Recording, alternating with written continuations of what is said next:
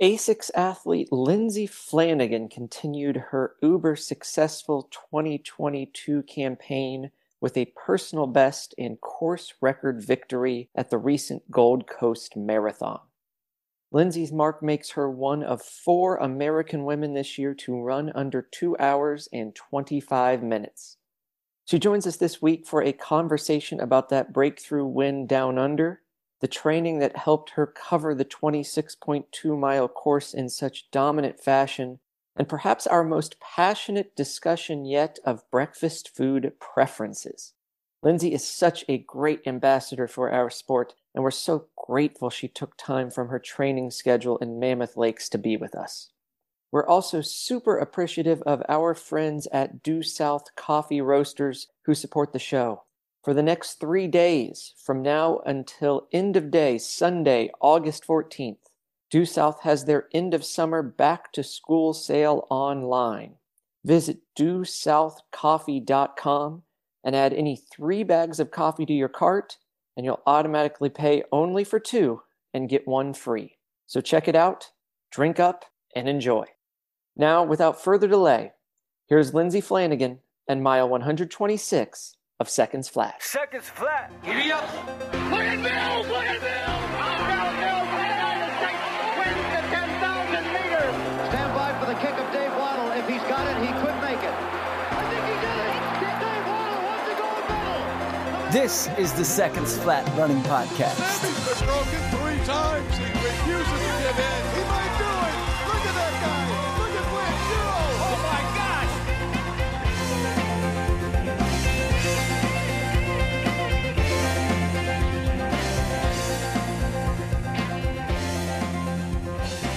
Lindsay, thanks for sharing the time. How are things in Mammoth Lakes? Oh, well, thank you for having me. I have been in Mammoth Lakes for about 2 weeks now. I'll be here for another 2 weeks, kind of starting my marathon prep, but it's beautiful up here. It's challenging. You know, the house I live at is at 8,000 feet. Most of the runs are between like 8,000 and 9,000 feet. So really good to get me out of my comfort zone. And honestly, it's always nice to just mix things up and train somewhere new. Yeah, so you live in Boulder, and I would assume then Mammoth is about another 2,000 to 3,000 feet higher in elevation. Is that correct? Yes, Boulder, I want to say my house is at maybe like 5,600. Okay. So about 2.5, 3,000 feet higher here. So always nice when you can like leave, when you have like the luxury of time and training, like to leave for a month, get a new stimulus and kind of go back down will be kind of what I'm looking for this month. How frequently do you use the higher altitude stint, and is a month a typical stay for you? Yeah, this is actually the first time I've come up a little bit. The first time I've been to Mammoth, I've done Flagstaff, and normally I'll stay for like 4 to 6 weeks. It's just kind of nice. You know, I've done 2 marathons already this year, so it's nice to kind of like start a build off somewhere new where you're not comparing times and things like that. And when you're higher, you know, paces are going to be different anyways. So it's just a little refreshing to kind of to get out of your like bubble for a little bit. Yeah, so you just mentioned when you go higher, the paces are going to adjust, of course, with that effort change. What does that look like for you? How much different is it? For the average runner, we're spending all of our time largely probably close to sea level in most of the United States. What does that adjustment from Boulder to Mammoth look like in your training? Yeah, it more when it comes to like intervals on the track, might just be a couple of seconds slower, but we'll take a little bit more recovery. So maybe I'll normally have, you know, maybe I'm doing Ks and I normally have 90 seconds, but then I'll get 2 minutes kind of up here, just having like a little extra time to replenish before getting back at it. Is there an adjustment window you notice, say when you first went to Mammoth, those first few days? What's that like? Yeah, I mean, I think it really helps coming from altitude, going to a higher altitude. But if I was coming from sea level, I would definitely take like 2 weeks of super easy, just like normal runs. But I do have the benefit of, you know, already being at altitude. So it's not a crazy jump, but just like adjusting expectations a little bit. Yeah, I remember going to Utah for a race, and I think I had some allergy issues, but also just the altitude. It was about 6,000, I think, maybe. And I just felt kind of sick the first few days. Getting used to that was a real transition. Yeah, and that's so normal. I feel like I talk to a lot of people that I do some coaching myself, and athletes that'll go up high for vacations and things, and they just are like, "Oh my gosh, I felt miserable while I was there." I was like, "Oh, but if you gave it like another week, I think you would have come around a little bit." Yeah, yeah, that's the great piece you have with being able to stay for a few weeks to a month. Mammoth has such significance in American marathoning with the history of Joe Vigil and Bob Larson and Meb and Dina and Ryan Hall. It's maybe the place we can identify more than any other as the genesis for group training at altitude, leading to an American distance running renaissance. So in your short stay here so far, what do you think has made Mammoth special to you? It's incredible. I think it's a very small town, so I feel like if there's a team up here, like you're going to become very close just because you're going to be seeing each other every day and doing a lot of runs together. But yeah, I think the history here is amazing. I've got to run with Dina a few times. Like the track club has been amazing. They've let me hop into a couple of their workouts, and I think they're just so inclusive, and they still just give off such a community, feel that it's very fun to be up here with them. What's the most sage advice that Dina has given you on a run? Oh my gosh. I feel like I could just talk to Dina for hours, but I think Dina's just like, she was just so good throughout her career. And I feel like she was patient and she kind of let things kind of come along. So I was kind of picking her brain a little bit about where to fit in like a build up race and, where to go. And I think she just was kind of like, you got to trust yourself, like trust your training, trust that you're making the right decisions. And yeah, I love to kind of pick her brain about everything. Did you read her book on the mental side of running? Let Your Mind Run? Yeah. Yeah, I've read it a couple times actually. It's a good one. Yeah, it's exceptional. That is a super recommendation for everybody who wants to look not just at the physical aspects of training, but so much of the mental that goes into making a distance running career special. You've been working with legendary Australian runner Benita Willis as your coach recently. What has that relationship brought to your training? Yeah, it's been great. I've been working with Benita. It feels like it's been a long time, but it's actually only been about exactly a year. We started together last beginning of August last year, and I think it's just been really refreshing.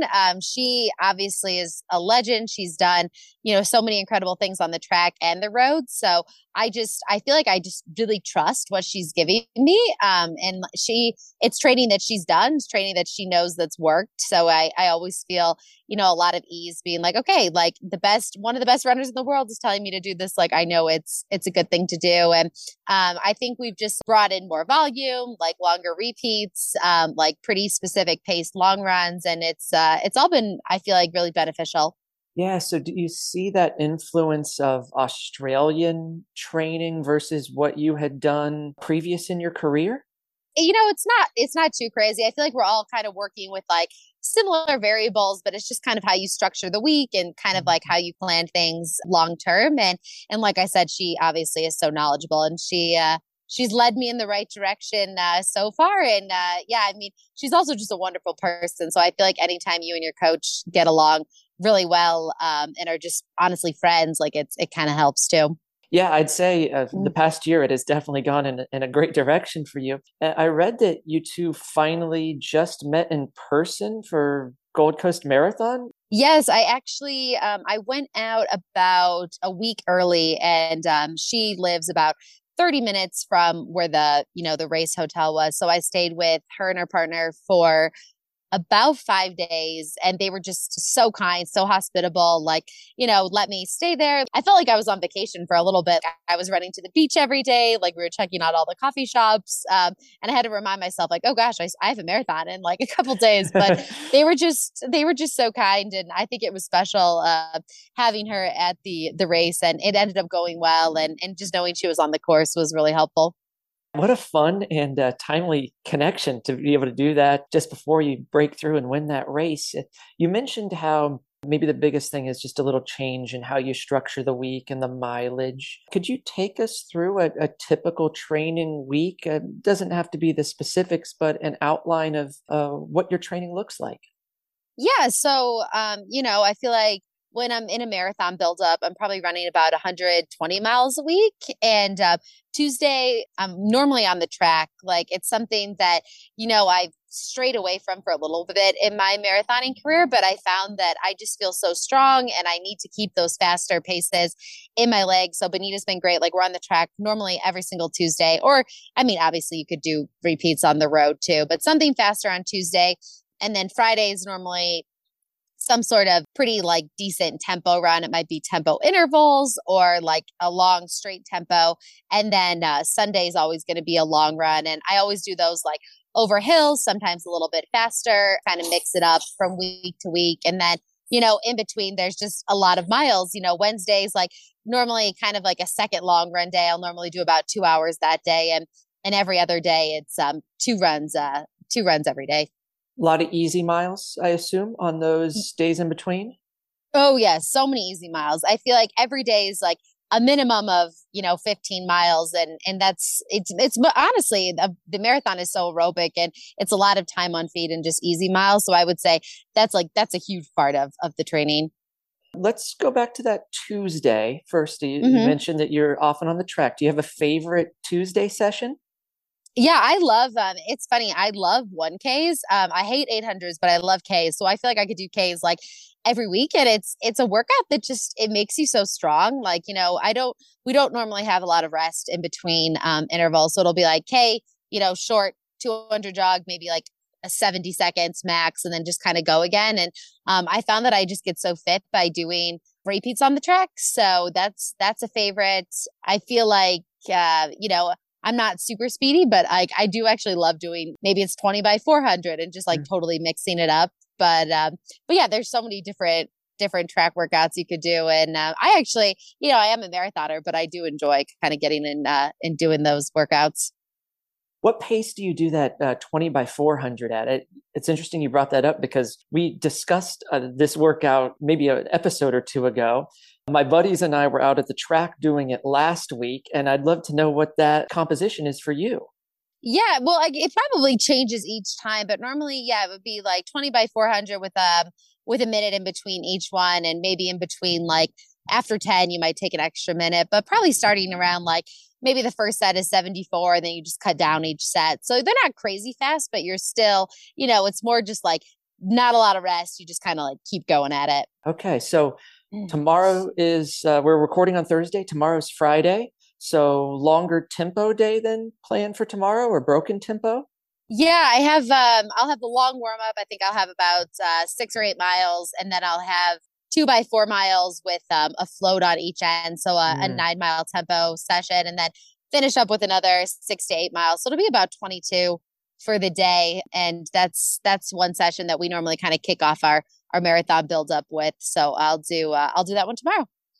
I love it. And given that you're at 8,000 feet, when you do a tempo run, we looking at marathon type effort. How do you translate that? Yeah, it'll definitely be more effort. I don't think I'll be running 5:30 pace up here for the 9 miles. As amazing as that would be. So I think I definitely have a range. She told me to feel it out. Like everything is decently hilly here. So you take that into consideration. So she just said, obviously feel out the paces and I'll kind of see how that goes once I'm out there. But it might even be like, 10 seconds a mile, 10 to 12 seconds, probably a little bit slower.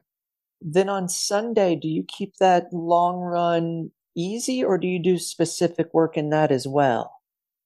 No, Sunday I think I'll have 2 hours just easy over hills. Okay, so yeah. we'll kind of we'll mix it up every week. Like sometimes like the workout on Friday is, much shorter and I'll have a double run, and Sunday's a little bit harder, but I kind of like to alternate the weeks, like a new stimulus, and you're always kind of doing something a little bit different. Yeah, it's so fascinating because you're right. It's not necessarily secrets that you are working on here, but just composing it in the way that works best for you. Certainly, it worked well for you at Gold Coast. So let's talk more about that. You had a relatively quick turnaround from Paris to Gold Coast. Great race at Paris. Did that change the training at all or yield any sort of abridged training cycle, or was that fairly typical for you? No, it was, I normally wouldn't do a summer marathon. It's just not Right. something in the US that we really have the luxury of, because it's honestly just miserably hot everywhere. Yeah. So going to Gold Coast was really cool. But no, Paris was definitely an abbreviated build up. Like I took some time off after that and probably only really had maybe like 7 or 8 weeks of like real marathon type work. And it was a little bit scaled back. Like, I mean, if you have such a huge base from, an April race, you don't need to do this like crazy long buildup. So that buildup was abbreviated, but I feel like the Paris fitness kind of just carried over. Yeah, how about that benefit of flipping to winter, as you said, going into the southern hemisphere? I suspect you were training in some pretty warm conditions up through June in Boulder. What was that weather contrast like? Yeah, I'm typically not great in the heat. So I think my biggest concern was that it could be like a warm day at Gold Coast. And we got really lucky. It was 60 degrees at the start, which is a little bit warmer for me considered. And it was 100% humidity. So I think I was a little bit nervous just coming from a very dry climate. I didn't know exactly how that would feel. But then kind of once I got going, I had been doing a lot of workouts in 80 plus degrees. And I was like, okay, actually, it really helped doing that because the 60 didn't feel bad at all. You're describing the sensation that we all hope to feel leaving August right now for our fall races. That's what we keep telling ourselves in these warm months. Yeah. And it's so true. It helps quite a bit. 2:24 personal best and a course record. Your first big marathon victory. I assume competing to win was the goal, but did you have any time target in mind going in? No, there was no really time pace kind of like goal. I just, I was going there. I really want to just compete well. And, Benita and I talked about it that I could be up there and in contention for the win. Like it was a very strong field. So you honestly never know what's going to happen in a marathon, but there was a pacer and he said he was going to go out at about 72 flat. And, I was like, okay, well, I'll ride the pace for a little bit, like see how it feels. Like kind of in my mind, I thought that might be too fast, but kind of felt it out. But once I got going, like found a really nice rhythm and just kind of stuck with him and then was on that pace pretty much until maybe 5K to go. So it actually felt pretty good. And then it was actually the most even I think I've run a marathon. I think I was like 72 flat and then like 72:43 or whatever it was. So I was thrilled with the time. Like I think sometimes when you go in and you're not chasing a specific time, like it comes a little bit more naturally. You're not forcing it. So really happy with how everything turned out. Yeah, so many times the fastest races occur when we just focus on competing and being our best, not a number. Yeah, it's great advice. How much did that men's pack that you had for maybe 30 to 35K help you out? Yeah, we had a pretty good group of men through halfway. And then about halfway is kind of what everyone, as it typically does in a marathon, kind of separates. So I want to say up until about 30K, there was the pacer, myself, and at least one other guy. So just having like the three of us like kind of working together, it was so helpful. And I don't typically run races with pacers. So just like having the luxury of that, I was like, wow, this is really nice. Like you don't really get this that often. So just tucking in and just like, I ran Paris in April and I ran 18 miles of that by myself. So just like having people around me was like, it was a game changer. That was Brad from Inside Running doing your pacing, correct? Yes, it was. I found out afterwards that he does have his own podcast, which is very cool. Yeah, they're huge. They're stars in Australia. It looked like you had a decent amount of communication with him throughout the race. What kind of guidance was he giving you? Yeah, I think early on, like because there was such a large men's pack, he didn't know where I was. And I think he was just kind of looking around. He was like, Lindsay, like, is this the pace okay? And I just was like, oh yeah, like it's fine. Just kind of keep going. And then I didn't really know what pace we were running because I wasn't looking at my watch. So I felt like he did a pretty good job of checking in because it was just me and him and being like, hey, like, how does the pace feel? Do you want to just keep it pretty even? And I was like, yeah, like, this is great. Let's just kind of keep clicking it off. So I really appreciated that he, was checking in and that he agreed to go to 30K because that's a pretty long way to have someone pace you. What are you processing late in a race like Gold Coast when you are clearly fatigued? You've put your mind and body through the battle of a marathon distance, but a big mark and a course record are still attainable.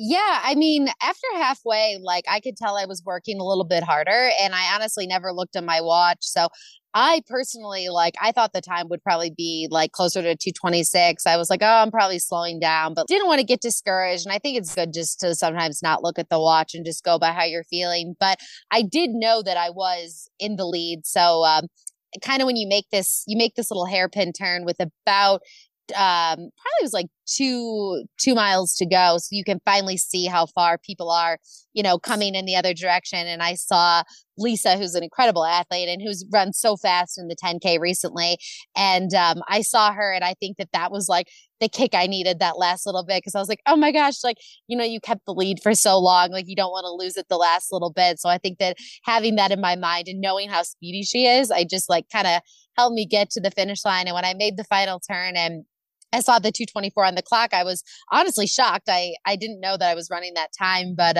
was just so happy. And I felt like it was a long time coming, have had a lot of, really good buildups and maybe races that didn't reflect kind of the fitness I was in. And this was kind of a time where I felt like everything came together.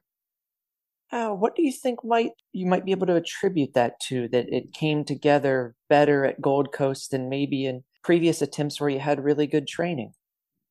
I think honestly the consistency, like my like training leading up to the race, I wouldn't say was like stellar. It was, very average, but that was marathon number 14. And I've stacked together so many buildups and so many months of work that like sometimes that work doesn't show when you'd really love it to. And I think that finally, like, this was a day where, things did click and all the work did pay off. And I also think just like not forcing the pace, where maybe I've done that in the past and like went into a race with like a very specific goal time and like didn't let outside factors like the weather and things like change maybe the pace that I went out in. And I think just not forcing it was kind of really just a blessing.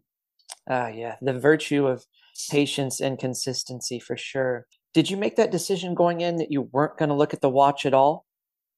Yeah, I mean, I've done that before in races where I was like really obsessed with hitting paces, and I think it can just be so discouraging because, early on, it takes me a little bit to get into a race. Like my first 5K might be like my slowest. It takes me a little bit. So I think just not obsessing over the pace and more just listening to your body is way better. And for me, you're gonna run the way you're gonna run anyways, just based on how you're feeling. So I didn't want the watch to dictate kind of the outcome of things. Yeah. You had a fairly commanding lead even from the 10K mark on. How aware of that were you? I know you said that you saw Lisa there late at the turnaround point, but through the middle portion of the race, did you realize the cushion that you had?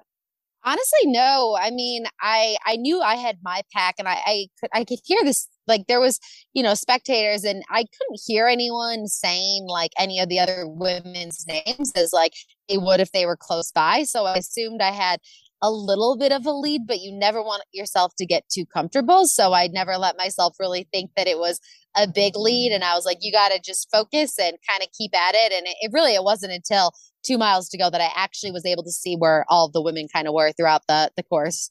It's funny you mentioned that it gave you a little kick when you saw her, because you had been on course record pace all day. And then with a few miles to go, it faded, I believe, at one of the marks, maybe in the 35 to 40K range. You had fallen like 2 to 3 seconds behind what the previous record holder ran.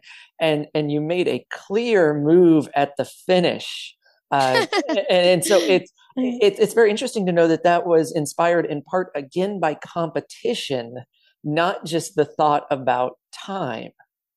Yeah, I'm again, like I didn't even know the time, but it was, I think I did slow. Like there's a part of the course where you're going over some bridges and there's some hills. So I think that it was probably a little bit after 30K, probably closer to 35K. I think I slowed down and I could feel myself slowing down. And then you make that turn and it does kind of flatten out again. So I'm seeing her having like a little flat stretch ahead of me, and just like, the crowd picks up at the end. So there was a lot of excitement to just like haul as fast as I could kind of to the finish.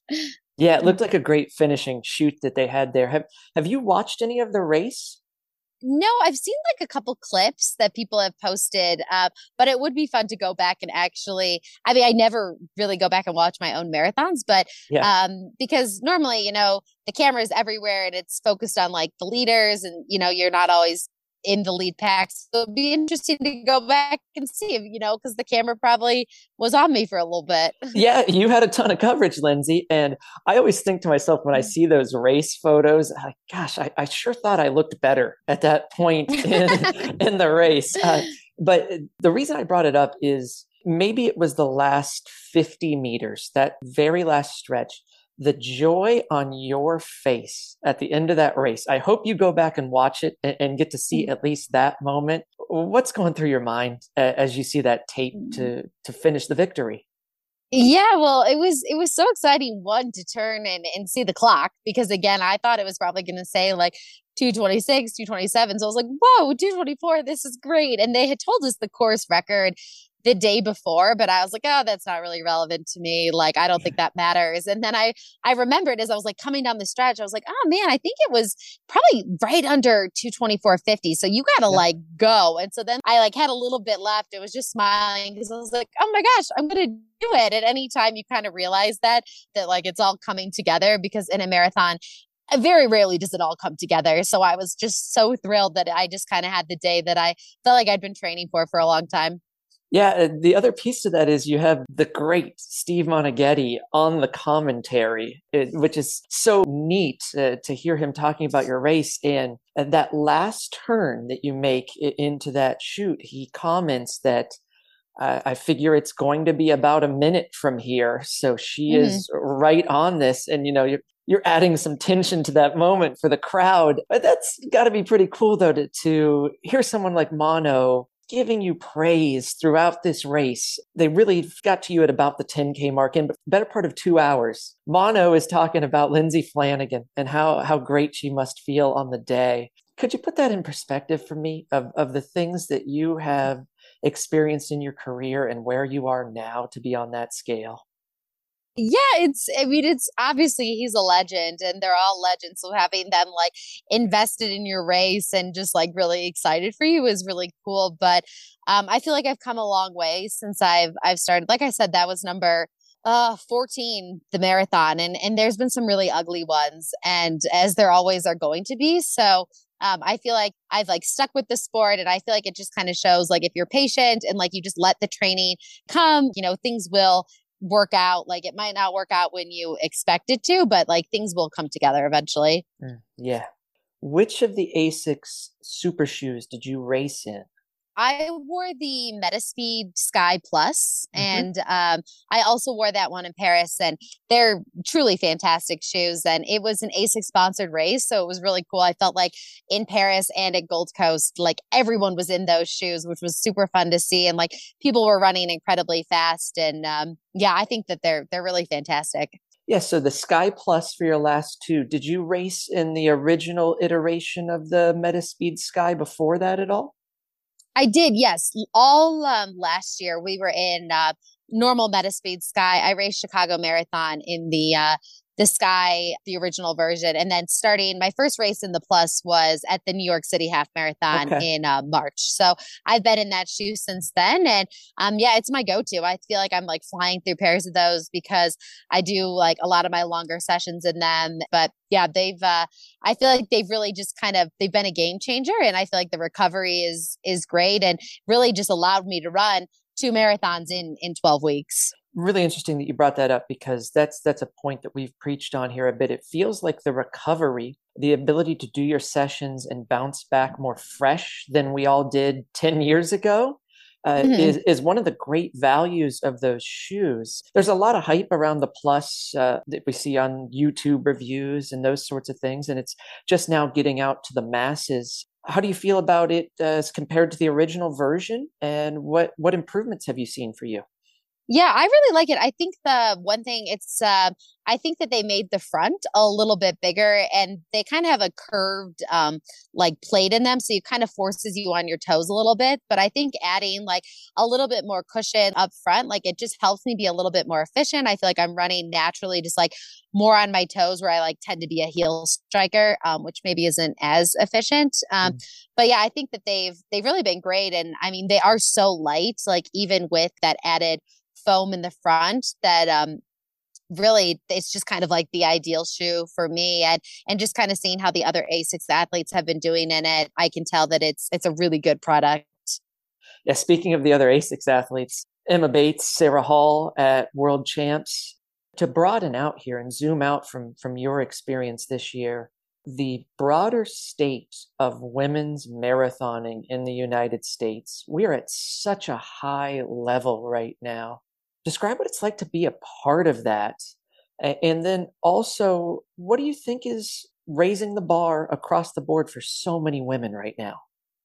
It's honestly, it's so exciting just to see these times that people, as someone will run a time and then the next week I feel like someone runs a little bit faster, and the energy it is contagious, and you see your competitors running these times, and it just gets you excited and it motivates you, and you're like, okay, if they can do it, why can't I do it? So I feel like we're kind of feeding off each other, and like one person runs fast and then someone runs a little bit faster, and it's been super cool. And starting with Kira in Houston, and then Sarah's been consistently under, I feel like she runs 2:22 every time she steps out there. And that's so cool to see, like the consistency in these women running so well later in their careers. It gives a lot of us a lot of excitement, and those of us that are like maybe in their late 20s, early 30s, to be like, wow, I can do this for a really long time, and I can keep improving for a really long time, which is kind of what keeps you in the sport and keeps you motivated.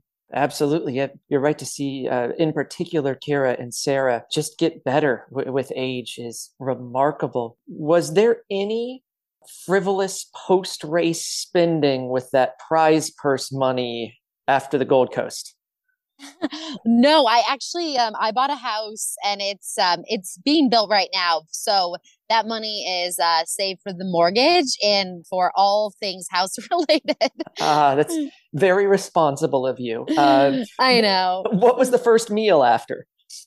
Oh man, what did we have? Well, they put on like a great little cocktail hour, which was super fun. Like Mono and Benita and everyone was there. So we did that, and then went out for burgers, fries, and beers. So it was a great day. Yeah, how fun. It seems like that is really a top-notch organization for Gold Coast. Like that gets the major level treatment, it seems. Yeah, it's a gold label race, and they do such a good job, and everything is, very well planned. Like they take care of the athletes really great. Like it was like a smaller field, but I felt like it was still like the treatment that you would get at a major. And that was really nice. Did you get to spend some time touring Australia after the race? I did. I stayed for a week afterwards, and I stayed in Gold Coast for a little bit, and then I went to Noosa, which is this just like beautiful coastal town. They have a national park, and it was just so incredible. And then I went to Sydney also. So I feel like I got to do a couple little stops, but I feel like I could have spent easily another 2 weeks kind of doing some more. Yeah, I've never been, and I've always wanted to go. What would be the one biggest recommendation you have for me from your time in Australia? Yeah, I would say to go to Noosa. Like the beaches are just there's something out of just a magazine. They're beautiful. And then I wasn't running, but I did go to the national park, and there's this coastal walk you can do. It's about a 2-mile walk, and you just parallel the beach the whole way. And the views are just stunning. And I feel like if you could like check that off your bucket list, that would be a pretty cool thing to do. Oh, how neat. Yeah, that's going on the list for sure. So you went from 12th at the Olympic trials to a 2:26 in Paris, and now a 2:24 at Gold Coast. So what's next for you on this tear? Do you have a target race scheduled ready for the fall? I do. I'm running New York City on November 6th, and I'm so excited about that one. Like the field is so stacked, and I do my best in a super competitive environment, and I wanted to go to the most competitive marathon this fall. So we chose New York. They always put together such a fast field, and the field came out yesterday. I don't know if you've seen it, but it's going to be such an epic day on the women and the men's side. So I feel honored I get to be a part of it. And anytime you're in one of those races, it's all about placing as high as you can. Like I'm not even going to think about the time, but yeah, hoping to have a pretty good day there. Yeah, have you already started to work your way through some of the course planning, knowing that the bridges, some of the hills late in Central Park, the long straight through Manhattan? What's that looking like as you strategize in your training? Yeah, it's going to be a lot of it's similar to, I feel like, if you're training for a Boston, like we're still going to get that, flatter kind of like track work in because I want to stay, sharp and speedy, but there's a lot of like hilly runs, like, a lot of hilly long runs. All the tempos are going to be over hills. So just kind of incorporating more of that, just making sure that, your quads are calloused for the up and down hills and some of the pace changes that are probably going to happen when you hit those stretches. Last thing then, Lindsay, before we go, I always end with this one. It's profoundly important to me. It's breakfast time the day after New York City. You've had a great race. Okay. You got to make a decision about what you're going to eat. And I'm going to give you 3 options that I want you to rank for me. Okay. You can I got this. Okay. I like it. You can have waffles, French toast, or pancakes. Oh, okay. So we're going to start with the pancakes.